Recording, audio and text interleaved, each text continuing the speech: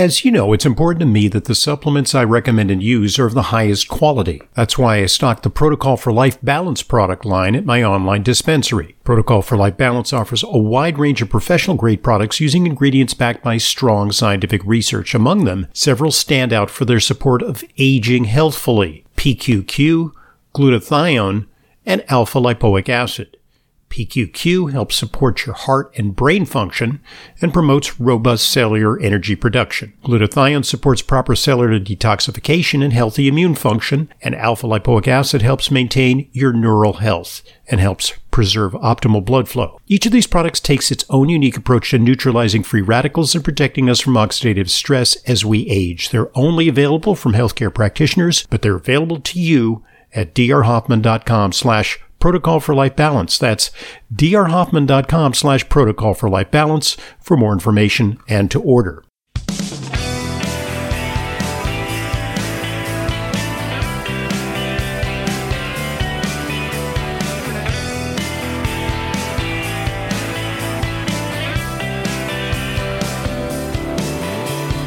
Welcome to today's Intelligent Medicine Podcast. I'm your host, Dr. Ronald Hoffman. From time to time, we depart from our usual format to provide you with sort of a Paul Revere moment. To arms, the British are coming. And this is one such moment. And I don't want to be a Chicken Little, the sky is falling, or the boy that cried wolf. But this is a very important juncture for those of us who utilize nutritional supplements, and I'm sure that applies to the vast majority of you out there who are intelligent medicine listeners. Today we're going to talk to the executive director of an entity called the Alliance for Natural Health, ANH, website anh-usa.org. They are an organization that has campaigned for freedom of choice in healthcare, particularly when it comes to natural approaches to healthcare, the approaches that we like to prioritize here on Intelligent Medicine. Full disclosure, I am the medical director of the Alliance for Natural Health. It's one of my favorite organizations. I belong to it for 2 decades now, and they've made a lot of progress in terms of pushing back against excessive regulation and standing up for the rights of natural products consumers like yourselves. Our guest today is the executive director of the Alliance for Natural Health. She's Gretchen Dubow. Gretchen is an attorney. She has a lot of experience in governmental affairs because that's where we need to apply the muscle, because legislation in the states and federally has an impact on whether or not we can access supplements of our choice. Gretchen, it's a pleasure having you on Intelligent Medicine. Thank you so much for having me. Great to be here. Indeed it is. So what's going on? Why is there a potential threat to our free access to supplements that we now enjoy? Senator Dick Durbin has recently introduced legislation that would require mandatory product listing for all dietary supplement companies for all of their products. This is a legislative proposal he has been seeking to introduce and pass since 2011, and we've beat him back so far 3 times. And he's pushing really, really hard through various avenues, and I can talk about that. But first, I'll tell you about the bill. It sounds innocuous. What's the big deal if companies have to register all of their products and ingredients with the federal government, with the FDA in particular? And I'll tell you what the problem is. It is basically giving the FDA a list of everything out there that they plan to cross-reference through various avenues with their approaches to eliminate supplements. And I can talk a little bit more about that.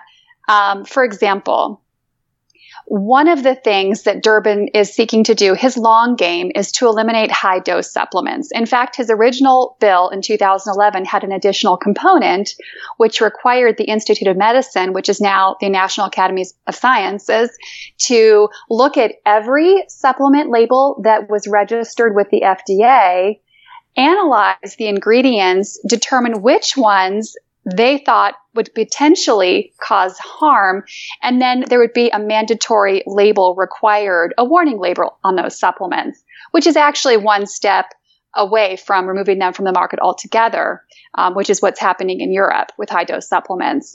So that's one avenue. So that was very unpopular. Durbin has scaled back. Now he's just seeking for the list to be created, but that can be used many different ways. One is to look for high-dose supplements. Another, and this is really of concern for us, is that it's getting close to something called pre-market authorization for supplements. And this would be used in conjunction with a regulatory approach FDA is seeking to finalize, which requires any supplement that came into the market after 1994 to go through something akin to a pre-drug approval process. It's sort of technical and complicated, but it's very difficult. It's a huge hurdle for a lot of supplement companies because they're applying a drug standard. So it's quite controversial and it's incomplete. But for example, the FDA would look at this list and say, well, goodness, all of the supplements that haven't yet complied with this other process that's incomplete, those need to be taken out of the market. So there's different things. And then the other thing I'll just say is a really good example of how this list would be used is N-acetylcysteine. So N-acetylcysteine, the FDA declared about a year and a half ago to be an illegally sold supplement because it was approved as a drug in the 60s. And FDA has said because of that, it's illegal to sell NAC. But FDA said, we're not going to clear it from the market yet. That's because FDA didn't have a list of all of those out there making NAC. Right. Now, it's still in the market, and we've been working on that, and that there may be a positive ending to that story. But had this list been available at the time, NAC would have been swept from the market. It would have been gone, and it would be too late to save it at this point. So what would be some of the implications for the supplement industry? I mean, it sounds eminently reasonable. You know, we want to protect the public. Mm-hmm. We want supplement industries to disclose their ingredients.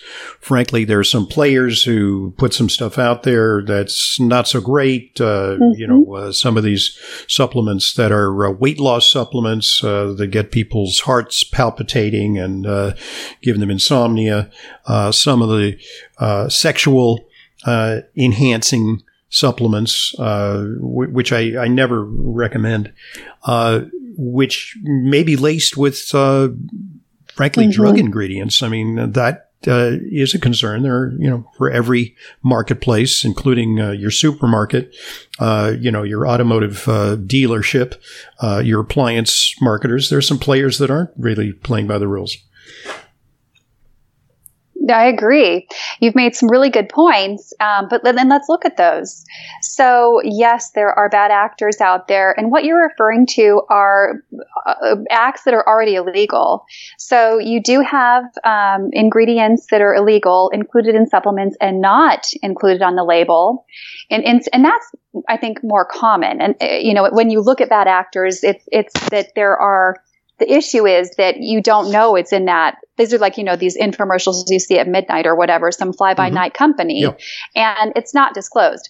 So this bill wouldn't do anything about that because the ingredient's not on the label.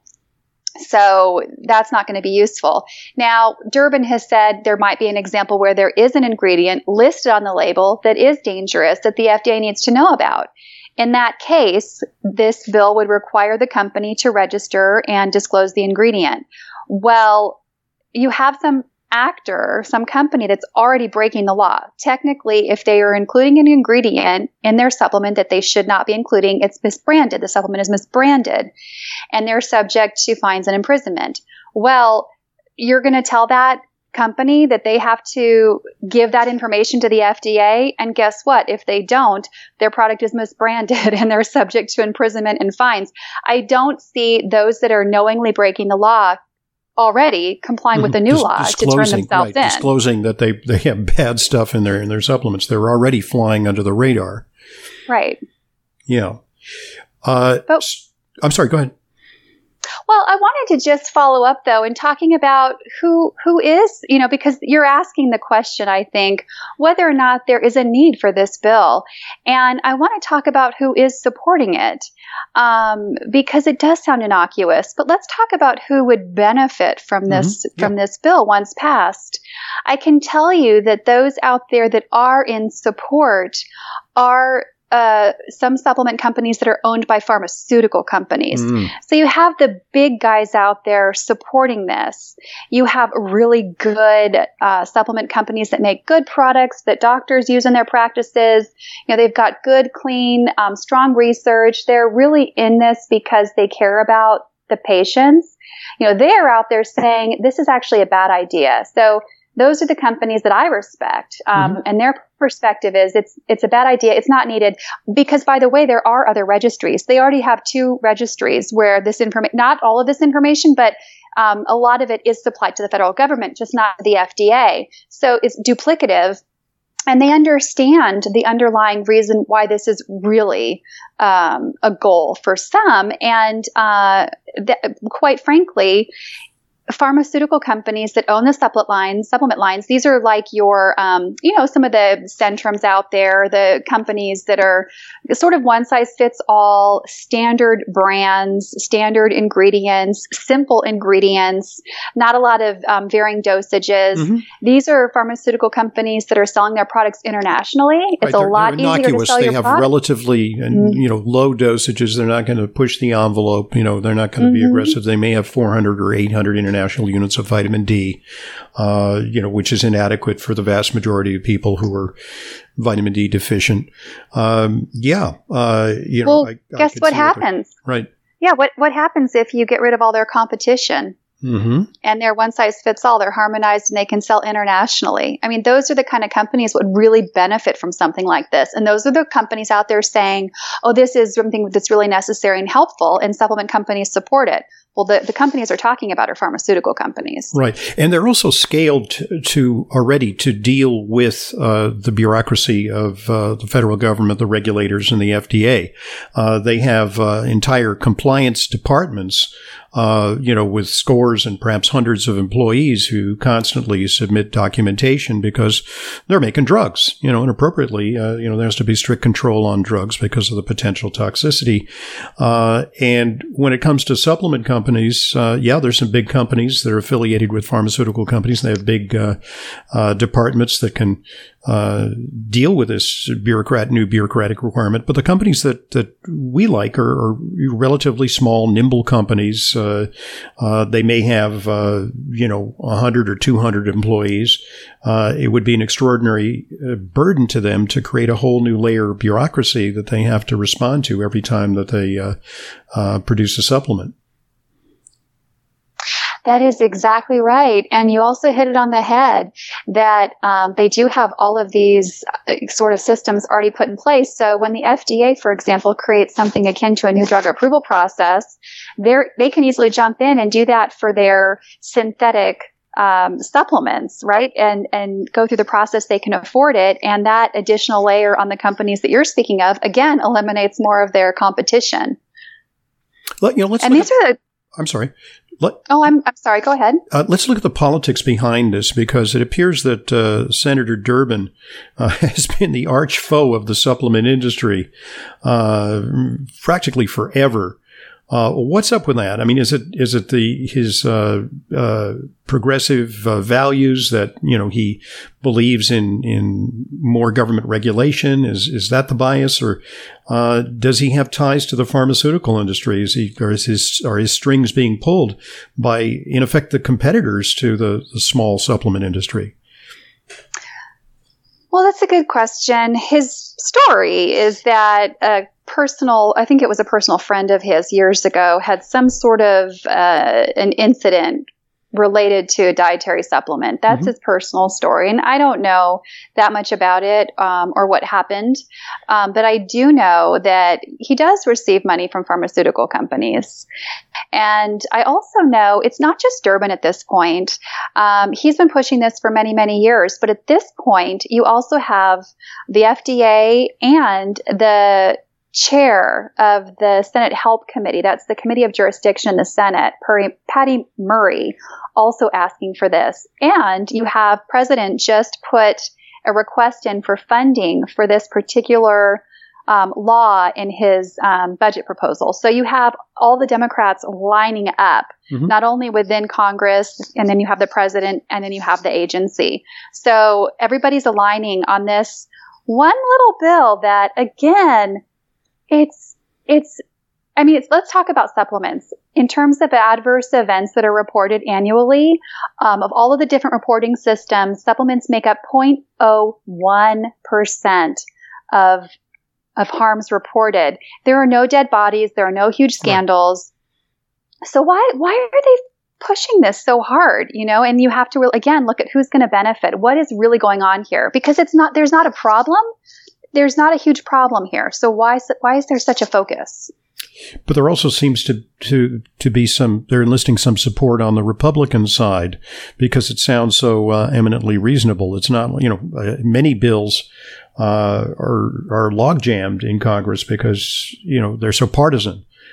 This is overwhelmingly supported by Democrats, but they've reached across the aisles to their colleagues on the Republican side, and we're getting some support from Republican legislators.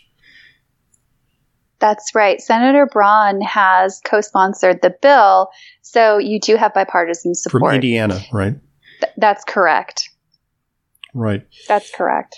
So what's the time urgency on this? How bad does it look? Is it a foregone conclusion that this is going to go through? Because when I convened with the A&H board last week at a really nice retreat that we had in North Carolina, we had representatives of the supplement industry who were really concerned that this is going to go down and that it's a foregone conclusion. There's too much momentum behind this. And despite the public outcry, this is inevitable. I don't think it's inevitable, but it is very crucial that people get involved and make this controversial right now. It's proceeding according to two different avenues. One, we spoke about the bill itself that Senator Durbin and Braun have introduced. So that's a freestanding bill. That is much more difficult to pass, although it has to go through the Committee of Jurisdiction and Help, and Patty Murray favors it. So there's, they've got some support there, but it is still hard to pass standalone bills like this.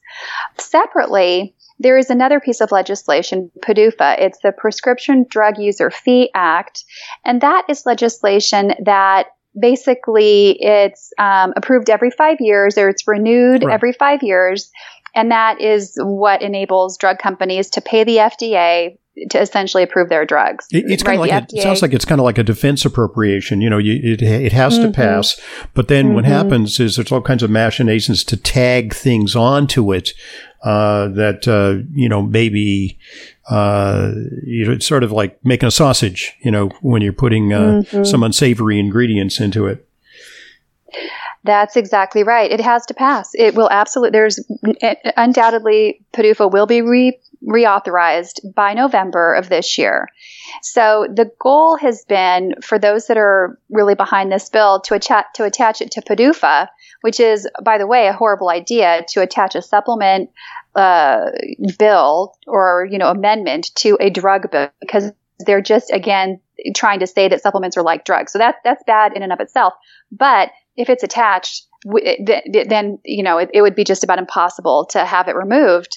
Now, the bill PDUFA was introduced in the House, and so far it does not include this language. Now, it hasn't been marked up, meaning that the Committee of Jurisdiction, Energy, and Commerce hasn't had a hearing to discuss the bill where amendments are offered. So it will likely be offered as an amendment to that bill in the House. The Senate bill has not been introduced yet. So this is all happening right now. The timetable is the next few weeks, the next couple months. Congress changes their mind. So it's not real clear. It's not a set timetable, but those that are working on it on the Hill have said they don't want anything controversial in PDUFA. So if we make a lot of noise and can keep it out of PDUFA, then I think that is really our best shot to shoot this down again. We've defeated it 3 times in the past. It's never been this close. Wow. Okay. So who do we target? Because, I mean, writing a letter to the White House, whitehouse.gov, this is a waste of time. You'll get a form letter. Are there any specific legislators to target? That's one of the nice things about A&H. A&H kind of knows its way around Washington.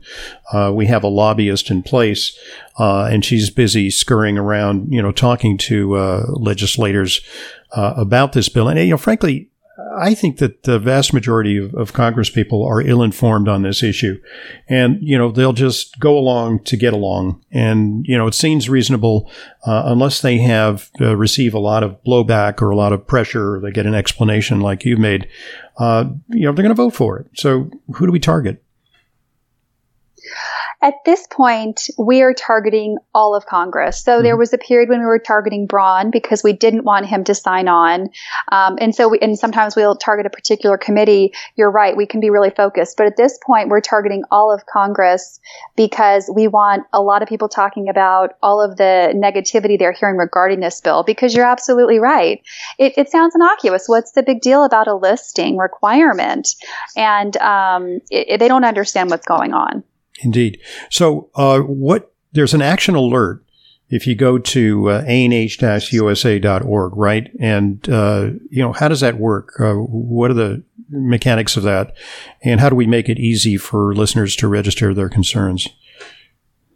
Right. So we have the alert on our website, and it's quite easy. One can just click on it, and we have some text already written, but it can be amended, and we encourage people to amend it and include their own thoughts. But we've listed all of our concerns, and individuals basically put in their zip code, so it's going to go to their members, their congressperson, and their senators.